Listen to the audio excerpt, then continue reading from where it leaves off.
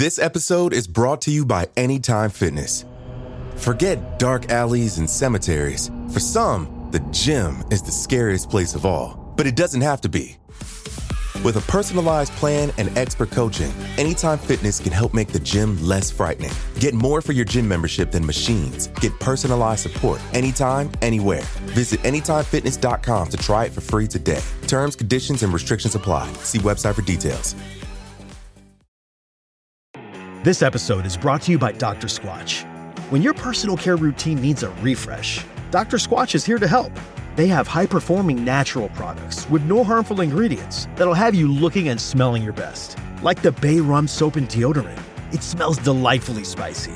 And right now, they have an amazing offer for new customers. Get 20% off your first purchase of any amount or a subscription order by going to drsquatch.com/Spotify or use the code Spotify at checkout.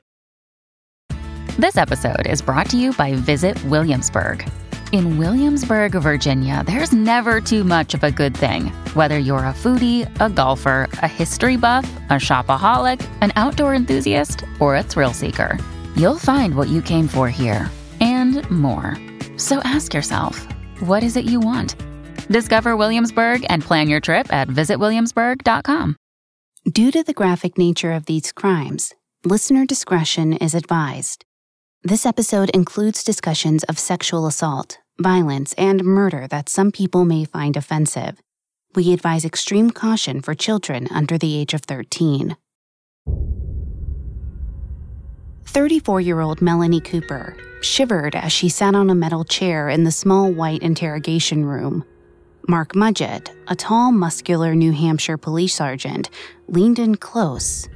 In a soft voice, he asked what she remembered about November 9th, 1985. Though it had been nearly 2 decades, Melanie knew exactly where she was that day, back when her last name was still Paquette. So much had changed since then. She'd gotten married, moved to Idaho, had 5 beautiful children. She thought of their bright, beautiful faces and a knot formed in her throat. If she told the truth, she might never see them again. She looked down to avoid Sergeant Mudgett's gaze, wishing she could somehow fold in on herself and disappear. It was all over. 20 years of hiding. She was tired of living with this terrible secret festering inside of her. Melanie clasped her hands, bowed her head, and asked God for forgiveness. Then, she looked at Sergeant Mudgett with tears in her eyes and said, "Okay, I'm ready to tell you what happened."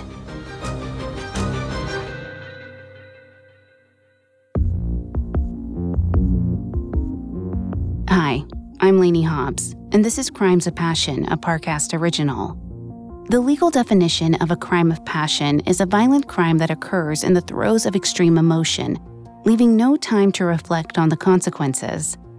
But in this show, we explore how the passions of our relationships sometimes lead us to criminal activity. How does a husband and wife become killer and victim, or killer and co-conspirator?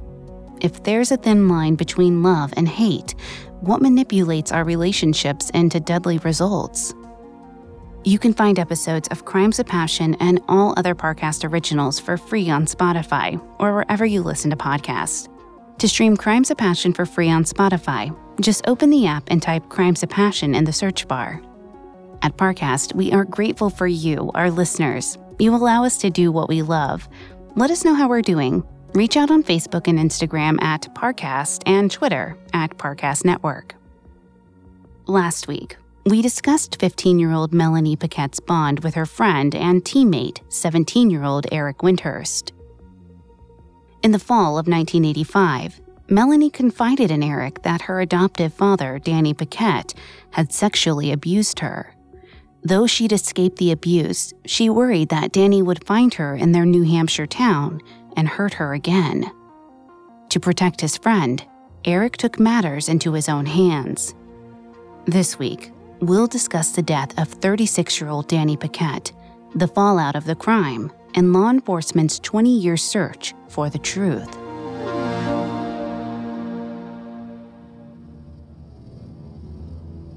On the morning of November 9, 1985, Eric Windhurst saw Danny Paquette for the first time through the sight of his Ruger 77 rifle. His finger twitched on the trigger, but he hesitated to fire. He was hidden in the trees over 300 yards from where Danny was working outside his garage. If he was really going to kill Danny, his aim had to be perfect. Meanwhile, 15-year-old Melanie Paquette stood several hundred feet away, hiding nervously behind a tree. As Eric aimed at her adoptive father, she didn't want to watch. As she waited for the sound of the gunshot, Melanie thought one last time about stopping Eric. She wasn't really sure she wanted Danny dead, but she didn't exactly want to save him either. For years, Danny had molested her, physically abused her mother, and emotionally terrorized her little sisters. She was terrified of what might happen if he found out she was living in New Hampshire again, just 15 minutes away from his home. Both Eric and Melanie thought that killing Danny would be just. They expected his death to bring them peace. But for many, seeking revenge only exacerbates their anxiety. Before I continue with the psychology, please note, I am not a licensed psychologist or psychiatrist, but I have done a lot of research for the show. In an article published through the Association for Psychological Science, Eric Jaffe details the disastrous psychological consequences of revenge. He writes, "Behavioral scientists have observed that instead of quenching hostility, revenge can prolong the unpleasantness of the original offense. This effect is compounded when the person seeking revenge goes outside of ethical boundaries to do so. Unfortunately, it wouldn't be until later that Eric and Melanie would realize the lifelong psychological consequences of their actions. In the moment, Eric stayed calm as he watched Danny working. Danny was welding a license plate onto a bulldozer while his friend, Richard Duarte, fixed up a 1954 Ford in the garage. A boy named Court Burton stood off to the side, watching the men work. Court never said much, but seemed to have developed a bond with Danny even though he was half the man's age. The relationship didn't surprise Richard, who knew Danny had a penchant for befriending children. At one point, Danny even told Richard he was dating a girl in the neighborhood who couldn't have been more than 15. Richard tried his best to mind his own business. Court never bothered him. That morning, after he finished tinkering with the Ford, Richard had Court help him tidy up Danny's garage. Eric watched from the trees as Richard and Court worked in silence in the garage. Finally, he decided the moment was right. There was no going back now. He took a breath and squeezed the trigger. The loud crack shocked Court and Richard. Court instinctively ducked, while Richard dropped a full container of wrenches on the ground. Richard ran out of the garage with Court close behind. They saw Danny's helmet rolling across the grass first.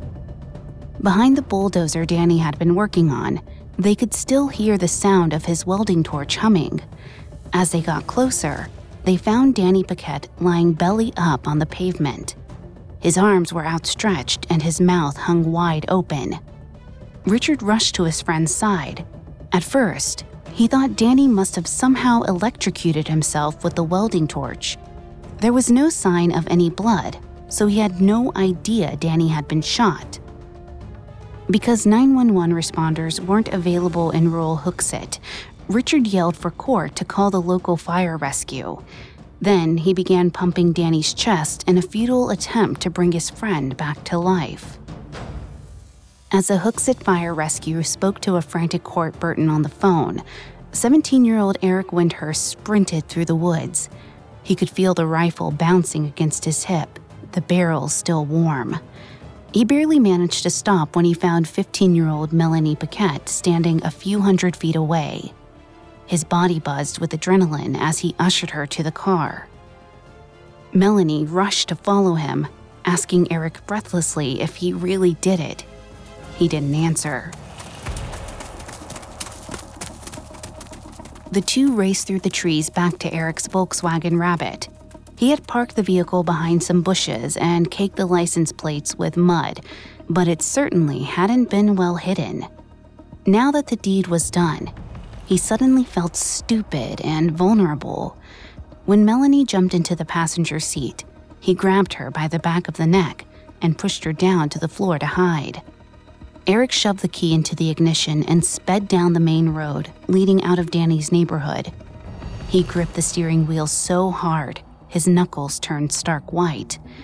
No matter how hard he tried, he couldn't seem to catch his breath. Once they were safely out of the neighborhood, he relaxed a little bit. He told himself it was all over. He'd taken care of the problem. Melanie wouldn't have to live in fear anymore. For that, at least, he was glad. But he could tell Melanie's anxiety hadn't totally evaporated. Instead, it mutated, enveloping him as well. Danny wasn't a threat anymore, but now both he and Melanie were terrified of getting caught. Eric tried to think about something else, but his mind was reeling. Suddenly, he was worried about the crime scene. He didn't know anything about police investigations. He stayed far away from Danny, so he knew there would be no fingerprints or footprints to place him at the scene. But the bullet might still be in Danny's chest. He was pretty sure the police could connect the bullet to a gun. He'd have to destroy his dad's rifle. But how? He couldn't think straight. He jumped from one subject to another, worrying that he'd forgotten something important and accidentally left evidence behind. He felt his face grow hot and tears well up. He killed a man. You don't just kill a man and get away with it. Melanie snapped him out of his daze. She looked up at him from the floorboard and asked him again, did he do it? She already knew the answer. Eric nodded, tears running down his face. He wished he hadn't.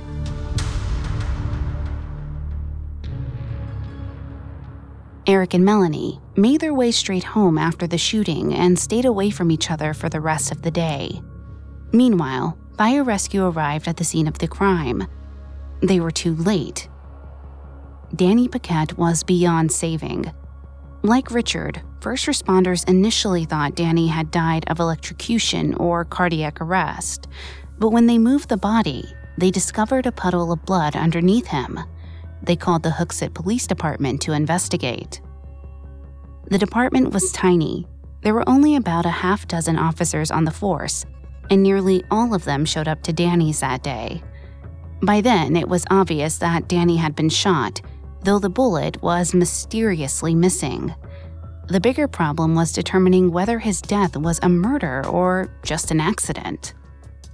November 9th was the first day of hunting season. Some officers believed a stray bullet was the most likely culprit. However, Danny was shot directly through the heart. If it had really been an accident, Danny had been extremely unlucky. On the other hand, from where investigators stood outside Danny's garage, the edge of the woods was almost 300 yards away. They decided that anyone who could shoot a man dead from that far must have been the best shot in New Hampshire. With what little evidence they had, investigators compiled a list of possible suspects. It was easier said than done because Danny Paquette had a lot of enemies. Every interview they conducted led to exponentially more suspects. It could have been one of Danny's many ex-girlfriends or their current boyfriends. It might have been one of the countless men he tussled with at bars in and around Hooksett. There were rumors that Danny was a cocaine user. Maybe he was killed by a dealer looking for payment. It even might have been a case of mistaken identity. After all, Danny's brother, Victor, looked exactly like him at a distance, and he had even more enemies than Danny. On top of it all, no one could entirely discredit the stray bullet theory. Police discovered that on the morning of November 9th, a group of hunters were shooting bottles in a sand pit near Danny's home. As unlikely as it was, they couldn't rule out the possibility that one of their bullets had somehow been responsible. The next day brought a little bit of clarity to the case, but not much. By testing possible trajectories, police deduced that the fatal bullet had been fired from the north. While this helped them narrow down the source of the shot, it didn't rule out any theories. The hunters they'd previously interviewed had been shooting bottles from that exact direction. To figure out anything concrete, investigators needed to find the murder weapon. Unfortunately for them, Eric disposed of the rifle the night after he killed Danny Paquette. It's unclear exactly how he got rid of the gun, but it seems Eric asked his older brother Trapper for help destroying it. Afterward, he and Trapper rarely spoke of the incident. Eric kept his distance from Melanie in the days following Danny's death as well, while police continued to make slow progress in their investigation. Their next break came a few days after the shooting, when authorities found an unlikely potential lead. On the day of Danny's death, around 11 a.m., a Hooksett couple had floated over the town in a hot air balloon, videotaping their view of the city from above. Investigators painstakingly reviewed the footage frame by frame, hoping it would give them a glimpse of the culprit. But it turned out to be another disappointment. They couldn't see anyone who might have shot Danny in the video. What they really needed was the phantom bullet, but despite multiple searches of the scene, it seemed to have disappeared.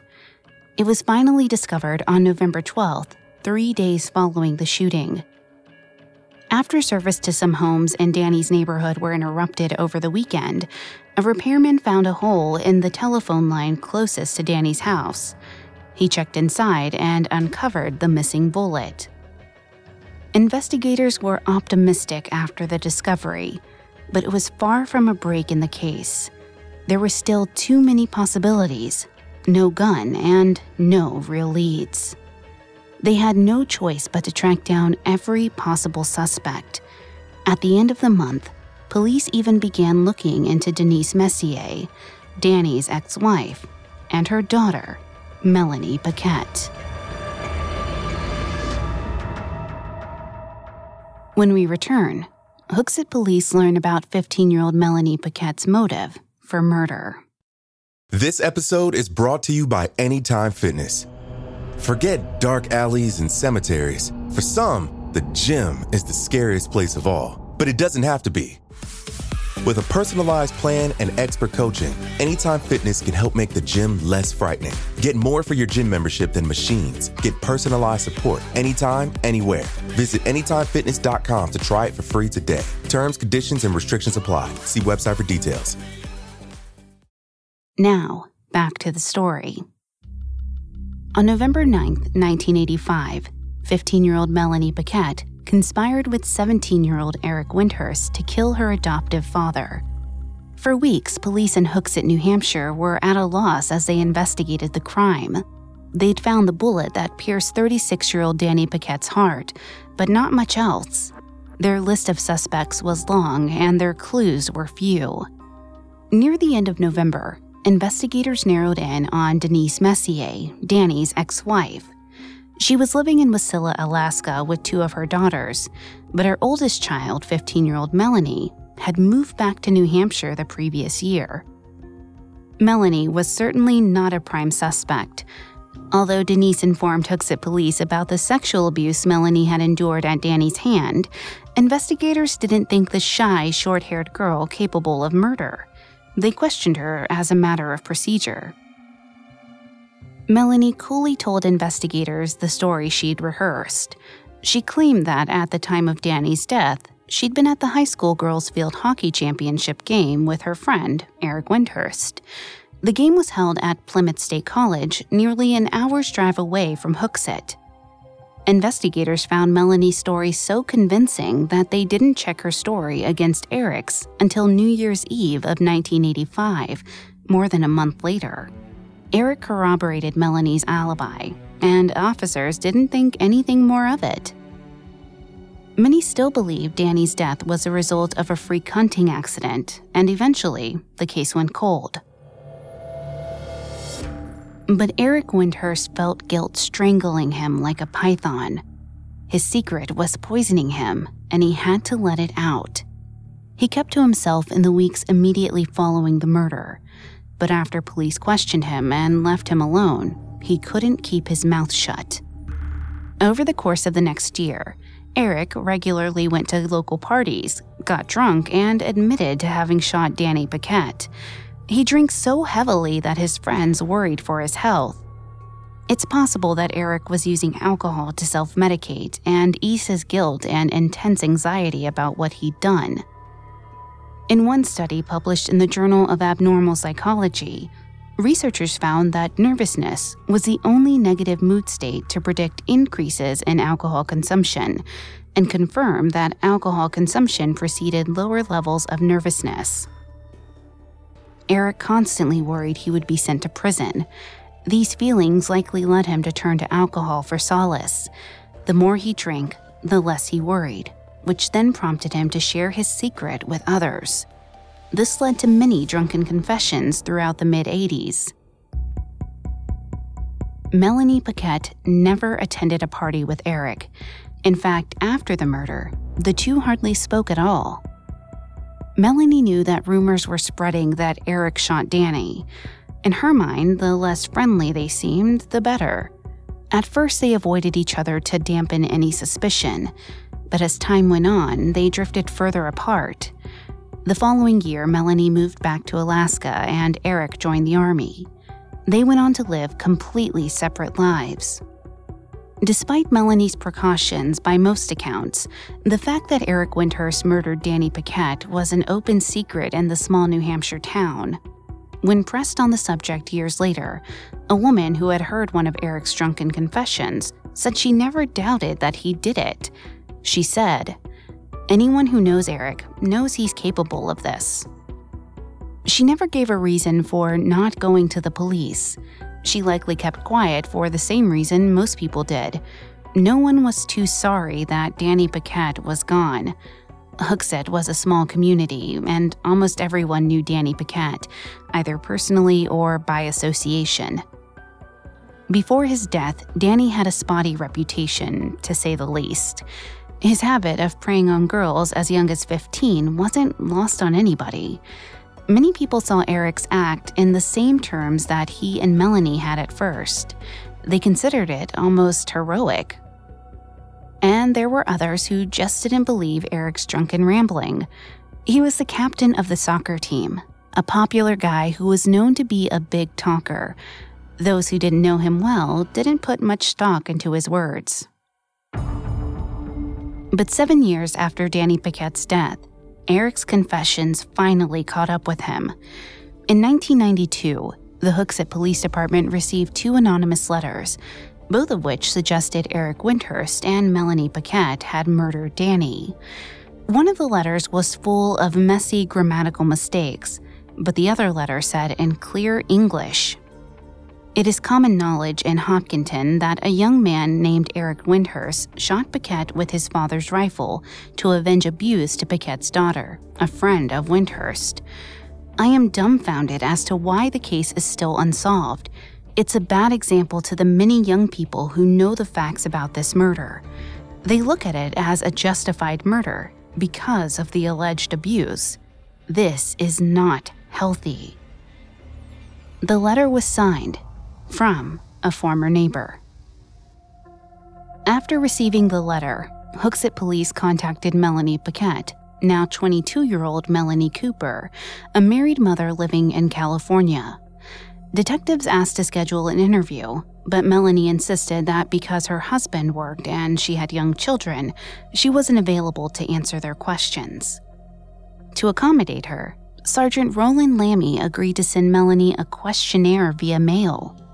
Later, officers would admit that this was very out of the ordinary and an extremely ineffective way to conduct an interrogation. Naturally, Melanie maintained her previous alibi when filling out the questionnaire. Police had no evidence to support the anonymous letters they received and ultimately dismissed them as hearsay. The case went cold once again.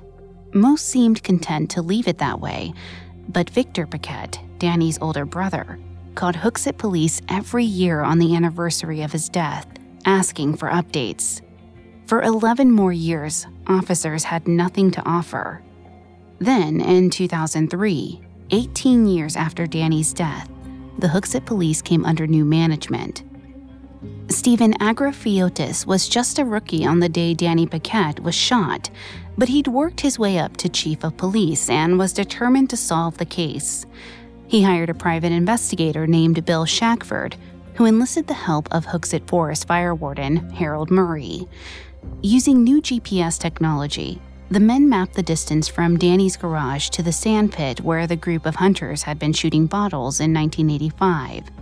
They then overlaid the GPS data with a topographical map of the area. They discovered that in order for a bullet to reach Danny's home from the sand pit, it would have to have traveled a distance of over a mile. The stray bullet theory was officially disproved. Danny Paquette's death was not an accident. Hooksett Police went back to their original list of suspects, many of whom had already been ruled out. The anonymous letters they received 11 years earlier continued to gnaw at them. Over the course of the next few years, they conducted interviews with Melanie and Eric's former classmates, many of whom reported hearing rumors that he had committed the murder. Moreover, people who knew Eric described him as a gun lover and an incredible shot. Investigators were closing on Eric, but everything they had was circumstantial. They still had no way to prove that the bullet they found at the scene of the crime came from one of his guns. The murder weapon had been destroyed long ago. If authorities wanted to prove Eric was guilty, they were going to have to get a confession. Of course, police had little faith Eric could be convinced to confess to them after so many years.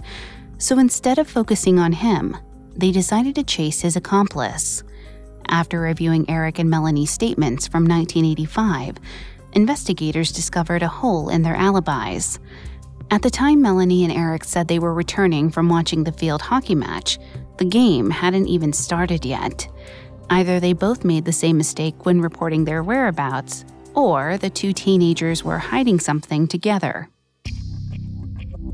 Armed at last with a solid lead, on July 14, 2004, 3 Hooksett police sergeants traveled to Boise, Idaho. After a long trip, the men pulled up to a quaint brick home and rang the doorbell. 34-year-old Melanie Cooper, her brunette hair now long past her shoulders, answered the door. When officers identified themselves and asked if she'd be willing to answer a few questions, her expression turned grave. Melanie surveyed the men on her porch carefully. She knew this moment would come. She lived every day still anxious over whether someone would show up the next week, the next month, the next year to ask questions. Now that the officers were standing in front of her, she almost felt relieved. She wondered how much they knew. For a moment, she thought about telling them no, turning around and bolting the door shut behind her. But she doubted they'd take no for an answer. These officers had come halfway across the country to question her. They knew her alibi was bunk. They knew what she and Eric had done, and there was no way to escape it. Suddenly, decades of tension fell out of Melanie's shoulders. For the first time in almost 20 years, she finally felt herself relax. The gig was up. She could breathe. She told the officers, sure, she'd answer their questions. The sergeants took Melanie to an interrogation room at a local Idaho police station. As soon as they told her they would be using a polygraph test to corroborate her story, Melanie broke. She asked the officers for a moment alone to pray. Afterward, she told them everything that happened between them on the day of Danny's death. She confessed that it had been Eric who suggested killing Danny, and claimed that she never believed he would actually pull the trigger. After taking down Melanie's statement, officers enlisted her help to get a confession out of Eric Windhurst. They told her that if she cooperated in a sting operation, her chances of serving jail time as an accessory to the murder would be slim to none. Melanie agreed. She watched apprehensively as the officer set up a tape to record every sound in the small interrogation room. The police had trouble finding a number that worked, so they called her in the next day to avoid suspicion.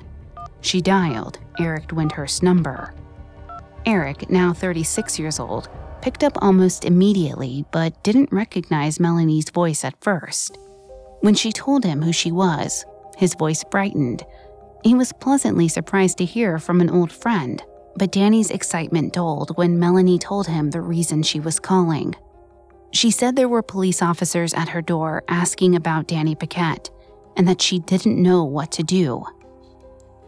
Eric suggested Melanie stick to the story they had agreed on. They had been at the girls' field hockey championship on the morning of November 9th, 1985, and that was it. The officers passed Melanie notes with questions and phrases meant to coax a confession from Eric. But no matter how shrewdly she tried to trick him into owning up, Eric kept his statements vague and defensive. He told Melanie she should get a lawyer. She asked him what she would tell an attorney. He said, "That we went to the field hockey game, and that's it. You don't remember anything else. Too long ago. Just stick with that." When she asked him what would happen if she told a lawyer the truth, Danny replied, "Well, then we go to jail." Even after hours of conversation, police couldn't get an open admission of guilt from Eric Windhurst, but they did have a collection of suspiciously vague statements and a long list of people who had been close to Eric in high school. Investigators went back to Hooksett and began yet another round of interviews with Eric and Melanie's old friends. Every person they interviewed reported having been told, either by Eric or by someone close to him, that he was responsible for shooting Danny Paquette. Police also visited the home of Eric's older brother, Trapper Windhurst, where they spoke to Trapper's wife, Martha. She admitted that 12 years earlier, she had sent the anonymous letter signed a former neighbor to Hooksett police. She had heard Eric's confession firsthand when he came to Tapper asking for help destroying the murder weapon in 1985. Nearly 20 years after Danny Paquette's death, investigators finally had enough evidence to indict the killer. When we return, Eric goes to trial for murder. Now, back to the story. By December 14th, 2005, Hooksett police, with the help of 35-year-old Melanie Cooper, had gathered enough evidence to solve the 1985 murder of Danny Paquette. That morning, they went out searching for 37-year-old Eric Windhurst. After several moves back and forth from New Hampshire to Colorado, Eric had once again settled down near Hooksett. He worked as a carpenter and lived in a small cabin on Kimball Lake. That day, investigators pulled up to a construction site where Eric was hanging siding on the front of a house. When he saw the police exiting their vehicles, Eric took off his tool belt and went with them willingly. At the time, Eric's friend, Suzanne Bowman, said, "Eric lived his life as if someone was going to find out at every moment. It's haunted him. It's tormented him. He was arrested. He actually felt relieved." Eric had been living in fear for years. When he was finally caught, his anxiety vanished. In a 1992 study, researcher Dr. Eric Stice likened guilt to cognitive dissonance, the psychological distress one experiences when their beliefs, ideals, or values are at odds with their actions. Following a small experiment conducted with 45 undergraduate students, Stice found that confession does relieve dissonance. In other words, telling the truth releases, or at least lessens, psychological distress caused by lying. Although Eric still felt ashamed of the murder, his secret was finally out, which was a relief. To avoid life in prison, Eric pleaded guilty to second-degree murder. On the day of his sentencing, Eric was grateful he didn't have to fight to win over a jury. Surprisingly, he didn't find himself harboring any anger towards Melanie. He was almost glad she told police the truth, because he knew he never would have come forward himself. He didn't want to go to prison. The idea terrified him. But he also knew that whether he spent the rest of his life in prison or not, he would never fully be rid of the shame and regret he felt for what he'd done. On August 21, 2006, 38-year-old Eric Windhurst was sentenced to 15 to 36 years in prison with the possibility of parole. Before he left the courtroom, he turned to Victor Paquette, who had waited 21 years to bring his brother's killers to justice. Eric told Victor how deeply sorry he was for what he'd done. Victor remained stone-faced. But even after Eric's conviction, the debate over Danny Paquette's death raged on. As news about the murder spread, people took sides, arguing either that the murder was justified on account of Danny's abusive behavior, or that Eric's attempt at vigilante justice set a dangerous precedent. The case, and more importantly, the complicated moral questions it raised, was featured on an episode of On the Case with Paula Zahn. During the show, Jeff Strelzin, the Senior Assistant Attorney General of New Hampshire at the time, says, "There were certainly members of the public who voiced their opinion that Eric Windhurst shouldn't be prosecuted for what he did. But our response to that was that he didn't get to play judge, jury, and executioner." For people in New Hampshire and beyond, the case became a vehicle for debate surrounding the right to due process, when and if a crime can be justified, and how adults should be tried for crimes committed as minors. Nothing about the Danny Paquette case was clear-cut, including just how much of a role Melanie had really played in her adoptive father's murder. In December of 2006, 36-year-old Melanie attended her own trial. She felt certain that since she'd been so cooperative in helping police arrest Eric, she wouldn't be sentenced to anything more than probation or community service. Though there was no evidence that Melanie had played a significant role in the actual crime, the judge believed she should still be charged as an accessory to murder. Without Melanie's help, he said, there was no way Eric could have killed Danny Paquette. Eric didn't even know where Danny lived before Melanie told him. In the end, Melanie was sentenced to 15 months in prison. Before she went to jail, she told Danny's family, "I'm very sorry that you've suffered all these years. I know it's hard for you to understand, but I didn't ask for Danny to be killed. Danny has done a lot of things to me, but he didn't deserve to die that way." Melanie Cooper was released in early 2008 and now works as an advocate for prison reform.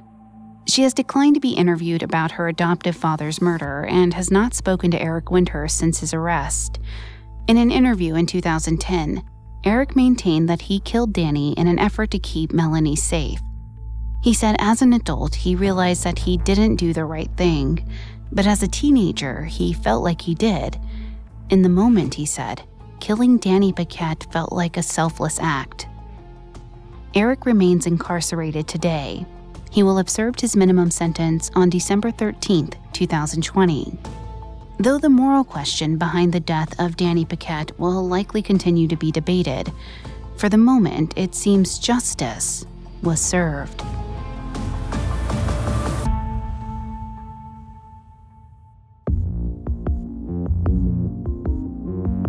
Thanks again for tuning into Crimes of Passion. We will be back Wednesday with another episode.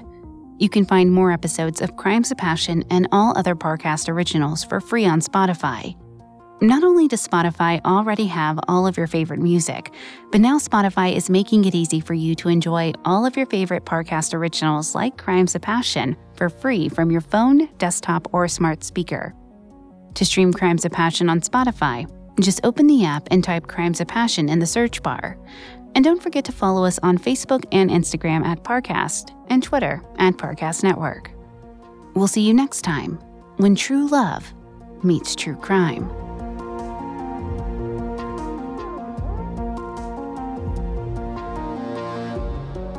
Crimes of Passion was created by Max Cutler and is a Parcast Studios original.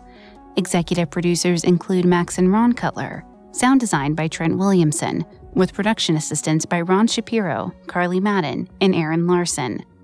This episode of Crimes of Passion was written by Karis Allen, with writing assistance by Abigail Cannon. I'm Lainey Hobbs.